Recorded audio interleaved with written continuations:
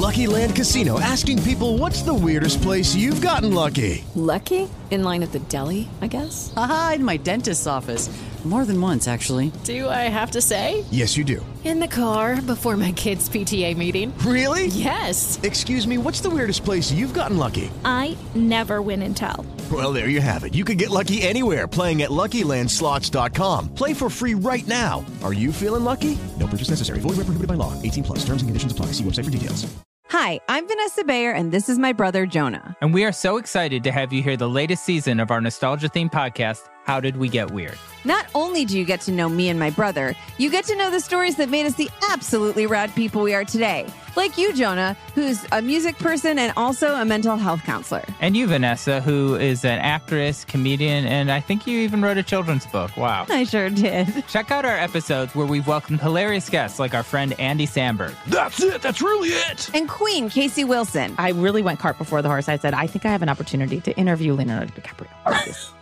As a high school student. Plus legendary sisters Amber Ruffin and Lacey Lamar. You would pull the bag out, and then we would eat all the leftover chocolate chips, which was a lot.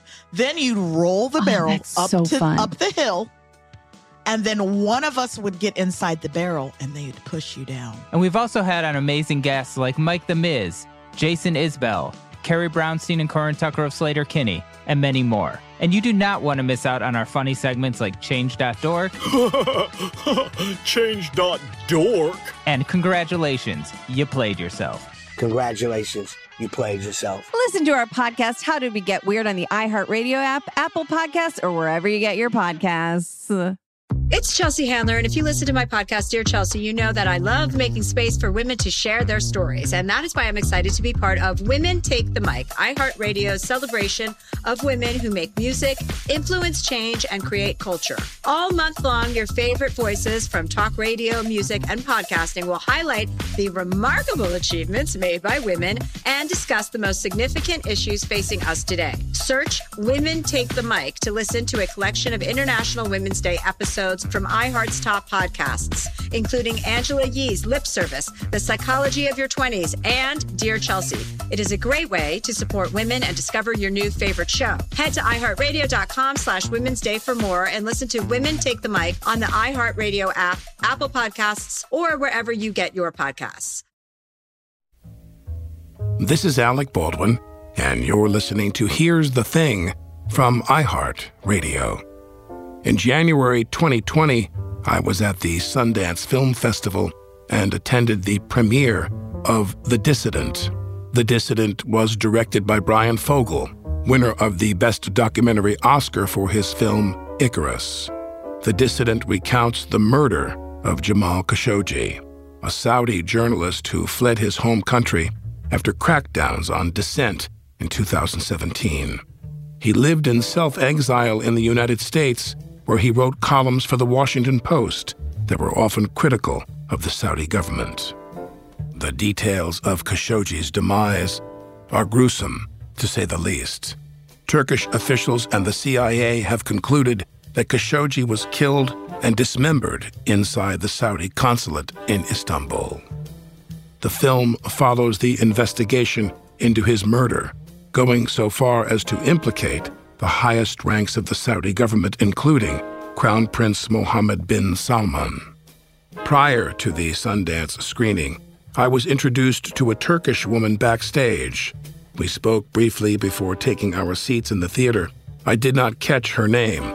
Only when the lights came up and Fogel called to the stage Khashoggi's fiancée, a human rights activist who is prominent in the film, did I realize she was the woman I had the very hasty chat with backstage. My guest today is that woman, Hatice Cengiz. After the screening, Cengiz was descended upon by admirers, and thus the opportunity to speak with her again did not arise until today. With the opportunity to speak with Hatice once more, as she joined me from Turkey, I wanted to learn about her history with Khashoggi and how they first crossed paths. I met him in Istanbul in 2018. I knew him as an academic, as a writer, as a fellow in the Gulf studies. And he's a well-known journalist in the Middle East or around the world. I was watching him when he gives interviews on the televisions. There is no more very famous writer or journalist from Middle East. Jamal, one of the most popular and well-known person as a foreign policies and defending democracy and human rights and the other values that we are talking about. And he was a very, very open mind and different from others. But when I start follow him closely, it was at the beginning of the Arab Spring. I met him in the conference. It was May, I think. He talks about the Gulf countries, the situation about the crisis and, human rights. And there's a lot of problems and issues that you cannot talk about the GCC countries very easily. So Jamal was out of Saudi Arabia at that time. He attended the conference from the States, but I wasn't aware all of the information very closely. You were not aware of his status with the Saudis, meaning when you met him in 2018, he already was in self-exile. He was villainized by them in 2017. So when you met him physically, he was in the thick of it.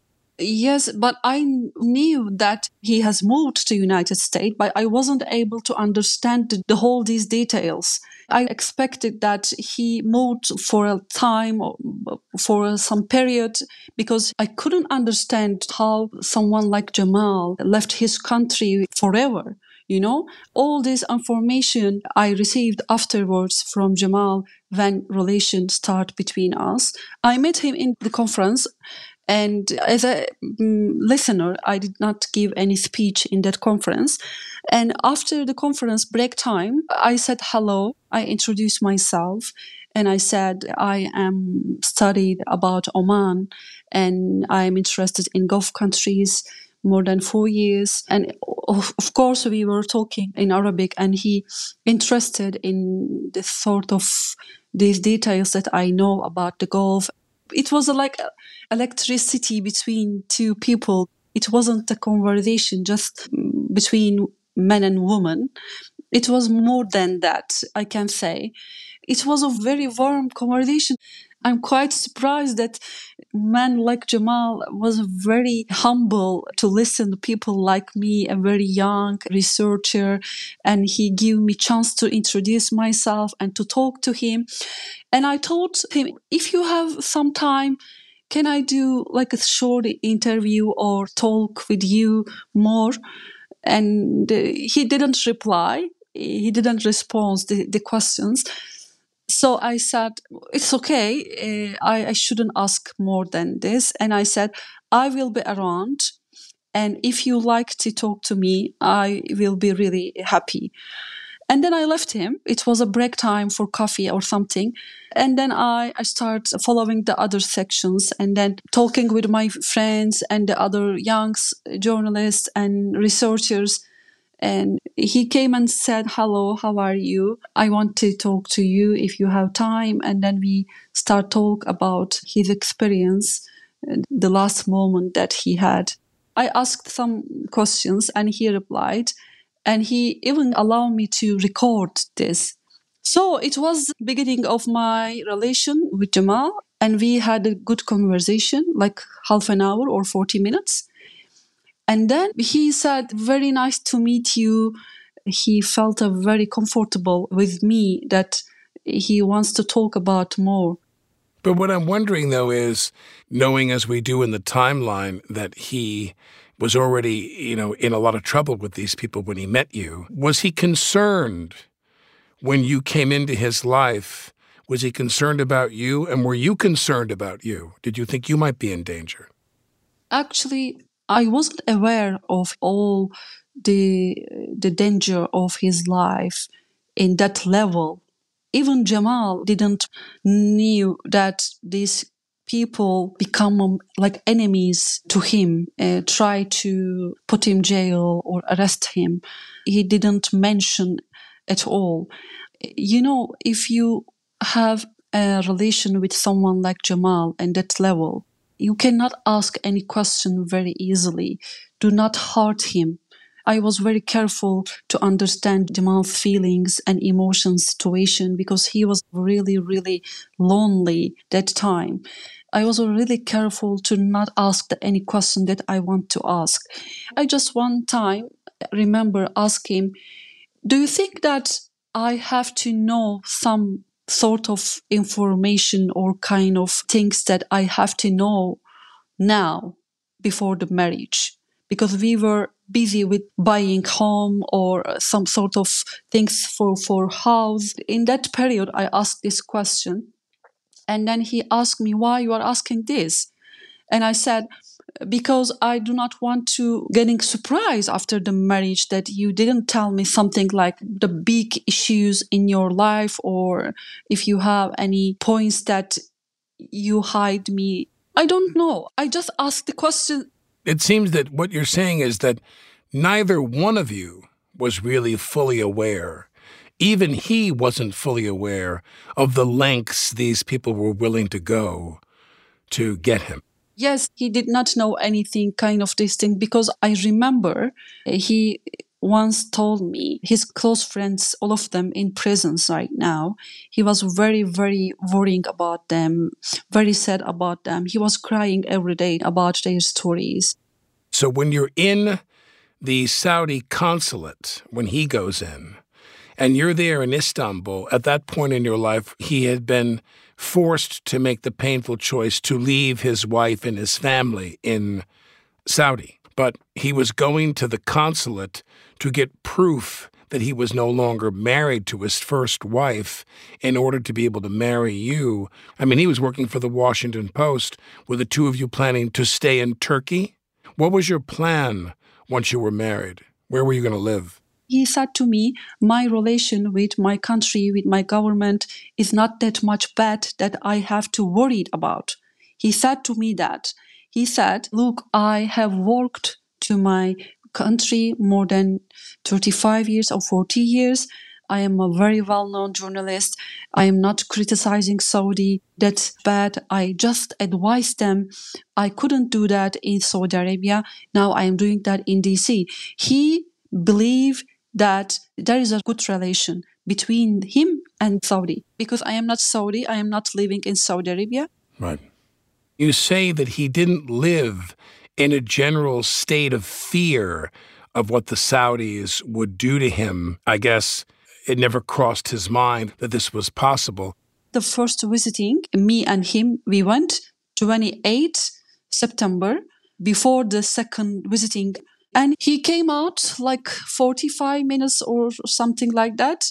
And he said to me, okay, it went very well. He was very happy when he came out. He said they gave me coffee, tea, and asked about me, my marriage, and they encouraged me. They asked me some questions, and we have chat. He said to me, I am really happy that I faced the very, very nice picture of my country that I was worrying about. He said to me that. And he also sent some messages to his friends and shared his happiness. It's not just me. And yet when he enters the building, he hands you 2 cell phones and tells you if anything happens, you should contact Erdogan himself. No, it wasn't true. Actually, he told me, I don't want to go to consulate. I don't want to face this country. And I am outside of Saudi. And maybe they will question me.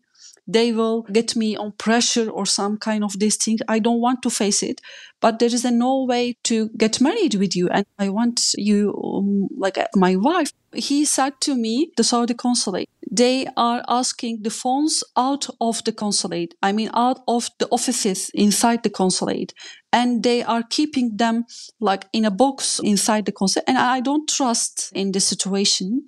And I want you keep them because lots of things in his phones and, messages then he don't want to share with these people. And then he said, put this, and he went in. He didn't tell me, call anyone or do some calls with any kind of people or something like that. I just said to him, don't worry, I'm here. If something happens, So when you went in the first visit and you go in to answer some questions and everything seems normal, everything seems like it's just functioning normally. They've got a job to do and you're there to answer these questions. So when you go back the second time, the fateful time, when you go then, why didn't you go into the building with him then? Why did he want you to wait outside? The rules of the consulate, they did not allow to go inside with him. And then I started waiting. It went like 1 hour. It is okay. 2 hours, yes, you can say okay.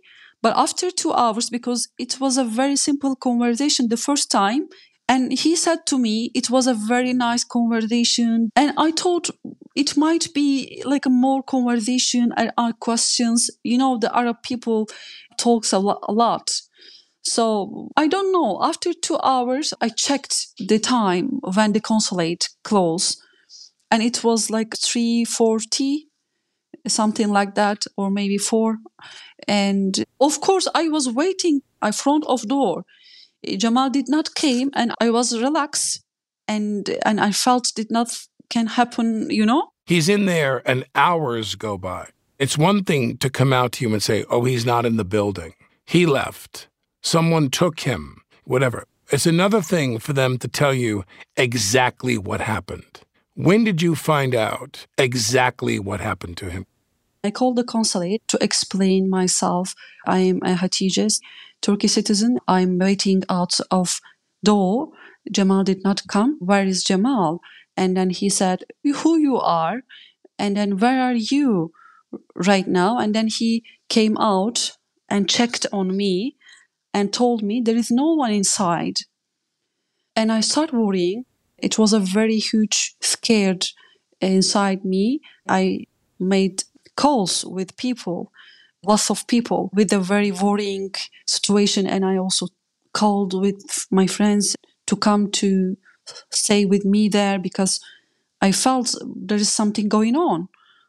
And so the situation at that time, I learned from a guy that came from Saudi consulate and then told me by saying there is no one inside the consulate. There is no Jamal. Jamal is not inside. He did not give me more information and he went back and then I started waiting there. So no Istanbul or Turkish police sat you down and said... They did not tell me. I asked many times during the investigations because when police question you, they investigate me as well as a close person. So I asked them and I also asked the head of the court when they start the investigation. And they said to me, we are searching still. We are trying to understand. They said to me, we still do some information are not clean or some kind of these responses that I received from the people. And also this gave me a kind of hope, There wasn't any declaration or any clear message that I received from the official one. So I thought, okay, let's see, because, it is a huge, nightmare or tragedy. You cannot believe. And I did not able to understand what's going on. I still, very big shock and another world that I was living in. I am not that person before Jamal. Hatice Cengiz. If you appreciate conversations with international activists, check out my episode with the director of the Crisis and Conflict Division at Human Rights Watch, Ida Sawyer.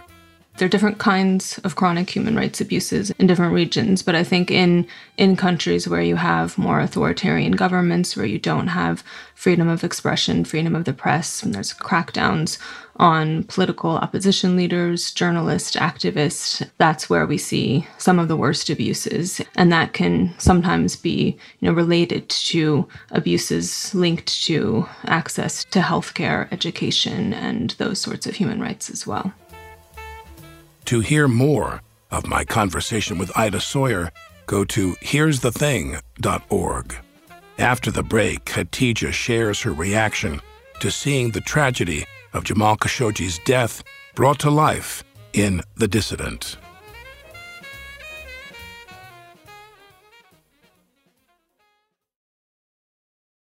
Lucky Land Casino, asking people, what's the weirdest place you've gotten lucky? Lucky? In line at the deli, I guess? Aha, in my dentist's office. More than once, actually. Do I have to say? Yes, you do. In the car before my kids' PTA meeting. Really? Yes. Excuse me, what's the weirdest place you've gotten lucky? I never win and tell. Well, there you have it. You can get lucky anywhere, playing at LuckyLandSlots.com. Play for free right now. Are you feeling lucky? No purchase necessary. Void where prohibited by law. 18+. Terms and conditions apply. See website for details.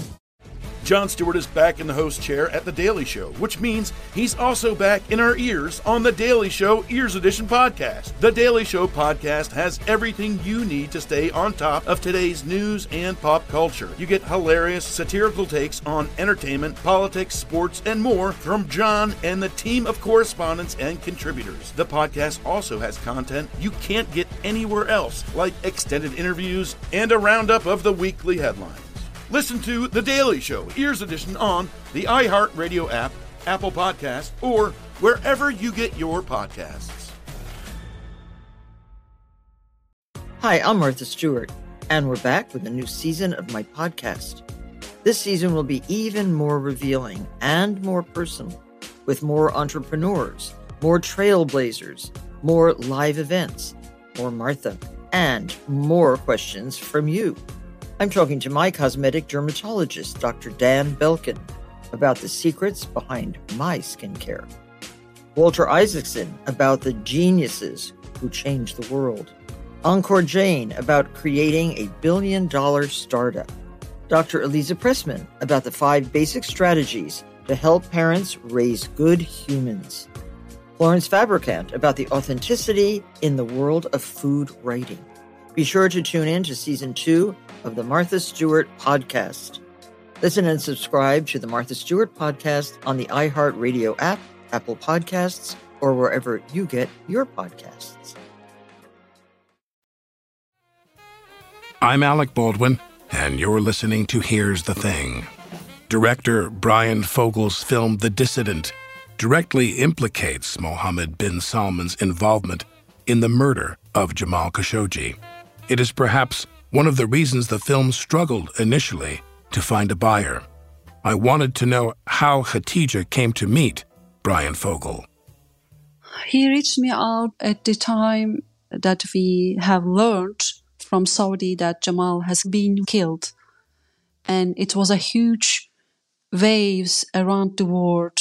So it was a big and huge shock for everyone.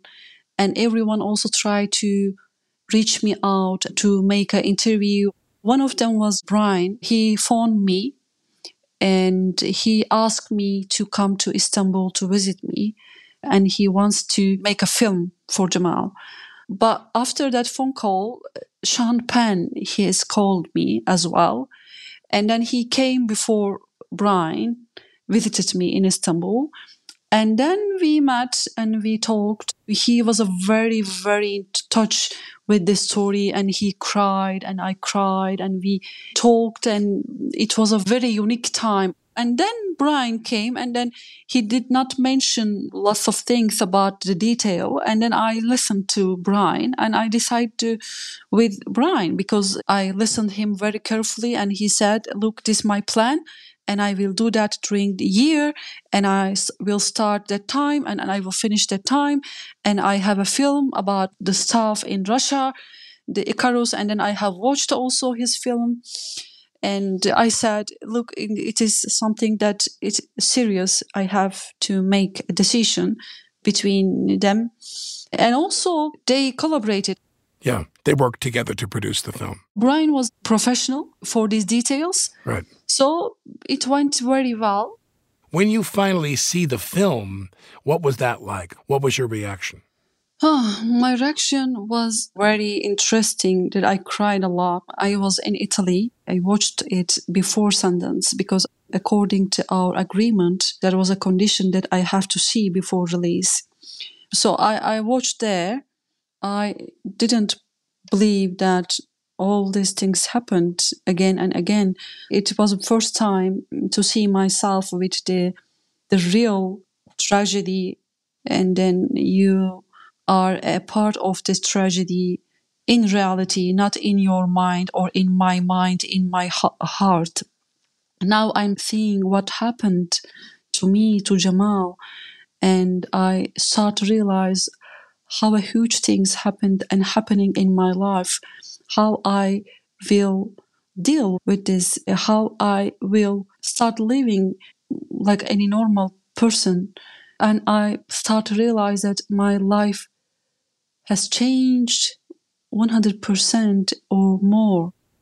Now, at the time of the event, at the time of his murder in the consulate, the film depicts certain police, detectives, what have you, whether they're in the city of Istanbul or they're national police figures in Turkey itself. Did you trust the Istanbul and the Turkish police authorities with the work that they did? Did you feel that they were genuinely trying to solve the case?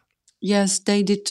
I think in this case they did a great job because they were in a very big shock like me. I remember the time that questioning me to understand, because no one knows about Jamal, by the way. In Turkey, the normal people in the country, they try to understand why did this happen in Turkey, in Istanbul. They try to understand what's going on. So his children eventually, at some point, inform the Saudi government through whatever channels that they don't want these people that were arrested, they want them pardoned and they don't want them to face the death penalty. What were your feelings about that? Were you disappointed? I understand. I try to understand more and more. It wasn't easy at the time that they made a decision. I decided to not make any comment. Why? Because it is not my point that I fight with his family. I mean, Jamal's family. They are not my enemies. And they decided to forgive the criminals, in my opinion, not because they want. They forced the biggest challenges in their life, and they made this decision for their life. I have to respect. Why? Because I am not Saudi. I am not living in Saudi Arabia. And also, they are Jamal's family. There is no point to fight with these people. Right. And if I meet them, I am sure I will become a very close friend of them. How many children does he have total? 4. 2 sons, 2 daughters. Me and Jamal's son went to cafe and lunch together, dinner together. I take them to the best restaurant in the Bosphorus. And we spent a very, very wonderful time together before he's killed. Hatice Cengiz. If you're enjoying this conversation, tell a friend. And be sure to follow Here's the Thing on the iHeartRadio app, Spotify, or wherever you get your podcasts. When we come back, Hatice Cengiz shares who Jamal Khashoggi really was.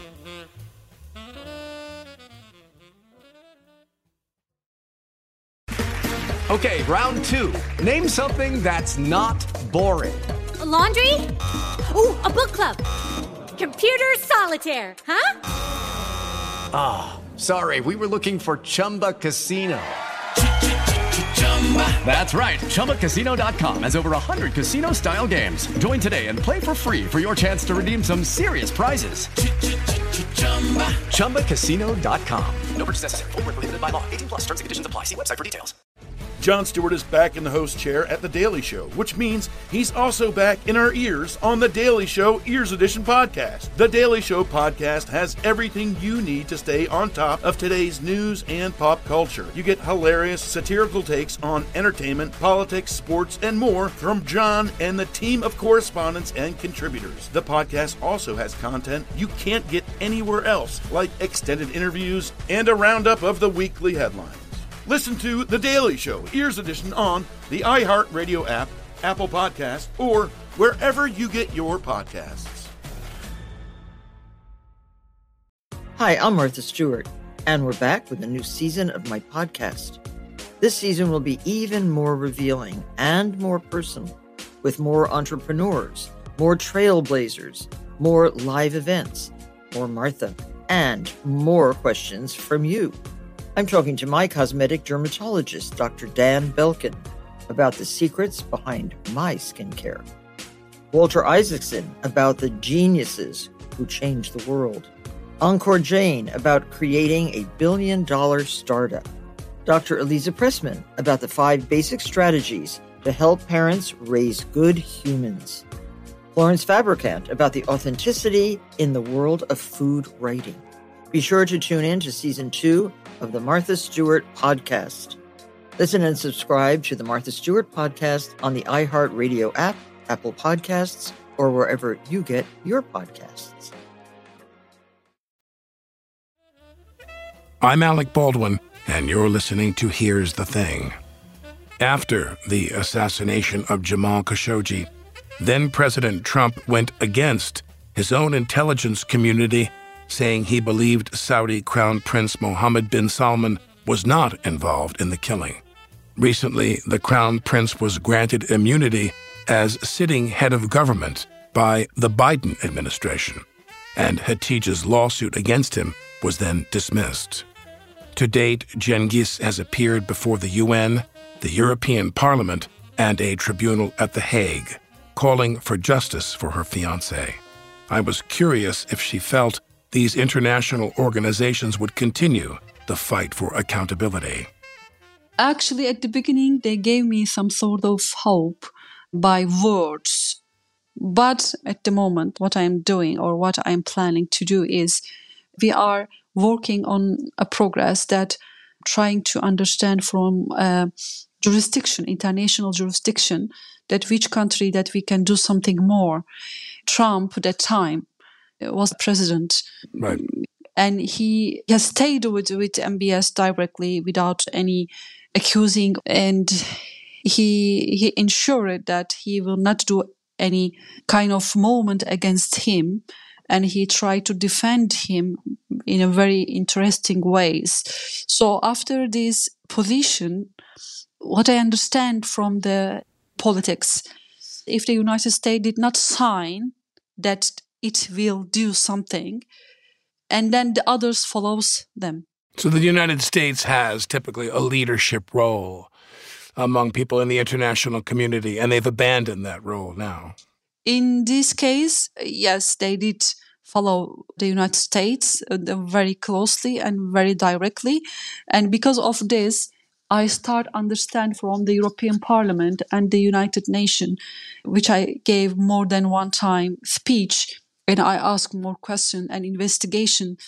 They did not take any sort of serious action after the report. Even the United Nations did not take any step against the criminals. So what would I do? In Turkey, they also have finished and closed the case and sent to Saudi Arabia. And the United States gave the criminals the immunity. So the plan is now that I have to carry on this mission and vision that keep Jamal Sneh alive. So you haven't given up, is what you're saying. You have not given up.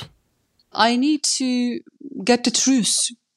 I need it because still we don't know Jamal's body where. We still don't know why and what happened to him, why they killed Jamal. I thought The Dissident was a wonderful film and a highly disturbing one. When you watch the film, he is the subject, and I was overcome really by how charming he was, how funny he was. He had this little wry little look on his face. He was an unusually bright and clever man. But when you watch the film, you kind of become very warm toward Khashoggi. You really, he wins you over. In your mind, when you tell people, who was Jamal to you? In general, you cannot find easily a kind man. You can find rich man, you can find handsome man, you can find, famous man, for example. Jamal was a very generous person. He was a kind and humble person, a good listener, and he understands women and how they think about men, and talking very few words, but meaning words. and try to understand from the behaves, not from the words that I was looking for. And Jamal was a man who understand from the eyes, from the feelings, from the hearts, and from the behind of words, and behind your beauty and behind your feelings. He said the most important point in life is to understand someone who loves you. And he said, I ever met in my life any person like you, that you loved me very different from any woman I met. So I understand him from inside, not from outside. I met Jamal as a man in reality, not as a journalist. You are talking about someone who lost everything. He left his country, he left his family, his children, his wives, his famous city, and, started over, and he is not happy with that. He made this decision because of the situation, but he found himself very lonely and very weak at the same time, but he cannot explain this part to people to understand him.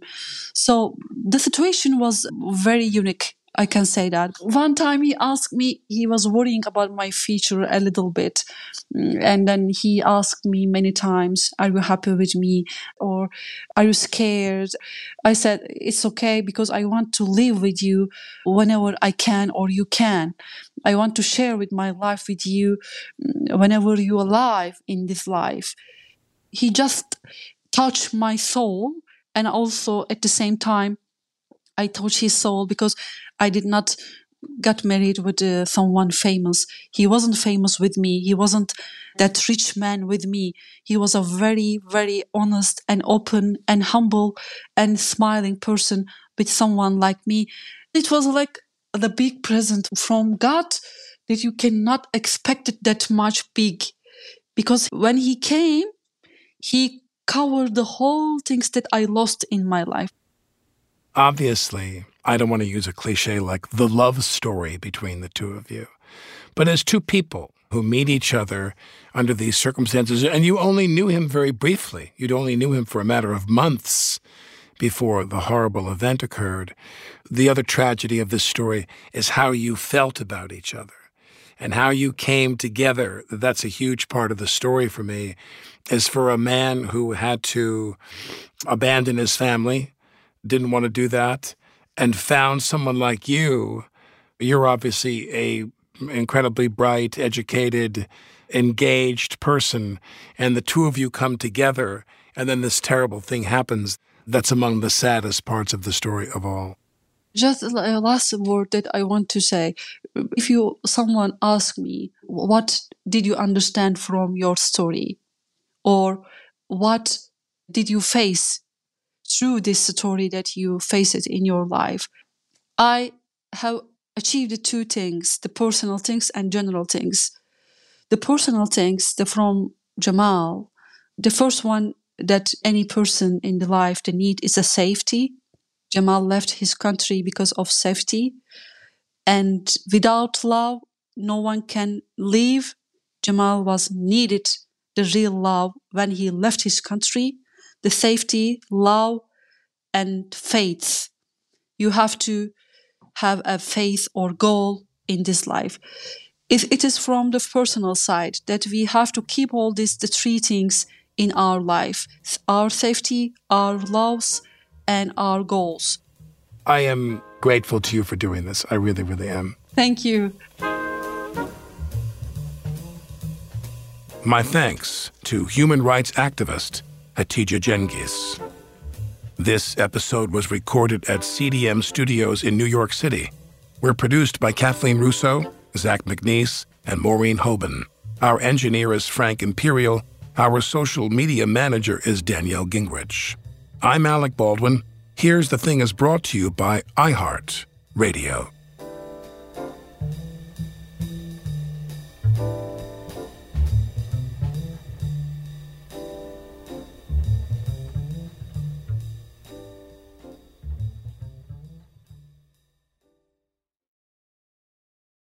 Step into the world of power, loyalty, and luck. I'm gonna make him an offer he can't refuse. With family, cannolis, and spins mean everything. Now, you wanna get mixed up in the family business. Introducing The Godfather at ChumbaCasino.com. Test your luck in the shadowy world of The Godfather slot. Someday, I will call upon you to do a service for me. Play The Godfather, now at ChumbaCasino.com. Welcome to the family. VGW Group. No purchase necessary. Void where prohibited by law. See terms and conditions. 18+. Hi, I'm Vanessa Bayer, and this is my brother, Jonah. And we are so excited to have you hear the latest season of our nostalgia-themed podcast, How Did We Get Weird? Not only do you get to know me and my brother, you get to know the stories that made us the absolutely rad people we are today. Like you, Jonah, who's a music person and also a mental health counselor. And you, Vanessa, who is an actress, comedian, and I think you even wrote a children's book. Wow. I sure did. Check out our episodes where we've welcomed hilarious guests like our friend Andy Samberg. That's it. That's really it. And Queen Casey Wilson. I really went cart before the horse. I said, I think I have an opportunity to interview Leonardo DiCaprio. As a high school student. Plus legendary sisters Amber Ruffin and Lacey Lamar. You would pull the bag out and then we would eat all the leftover chocolate chips, which was a lot. Then you'd roll the barrel up the hill. And then one of us would get inside the barrel and they'd push you down. And we've also had on amazing guests like Mike the Miz, Jason Isbell, Carrie Brownstein and Corin Tucker of Slater-Kinney, and many more. And you do not want to miss out on our funny segments like Change.dork. Change.dork. And congratulations, you played yourself. Congratulations, you played yourself. Listen to our podcast, How Did We Get Weird, on the iHeartRadio app, Apple Podcasts, or wherever you get your podcasts. It's Chelsea Handler, and if you listen to my podcast, Dear Chelsea, you know that I love making space for women to share their stories. And that is why I'm excited to be part of Women Take the Mic, iHeartRadio's celebration of women who make music, influence change, and create culture. All month long, your favorite voices from talk radio, music, and podcasting will highlight the remarkable achievements made by women and discuss the most significant issues facing us today. Search Women Take the Mic to listen to a collection of International Women's Day episodes from iHeart's top podcasts, including Angela Yee's Lip Service, The Psychology of Your 20s, and Dear Chelsea. It is a great way to support women and discover your new favorite show. Head to iHeartRadio.com/Women's Day for more and listen to Women Take the Mic on the iHeartRadio app, Apple Podcasts, or wherever you get your podcasts.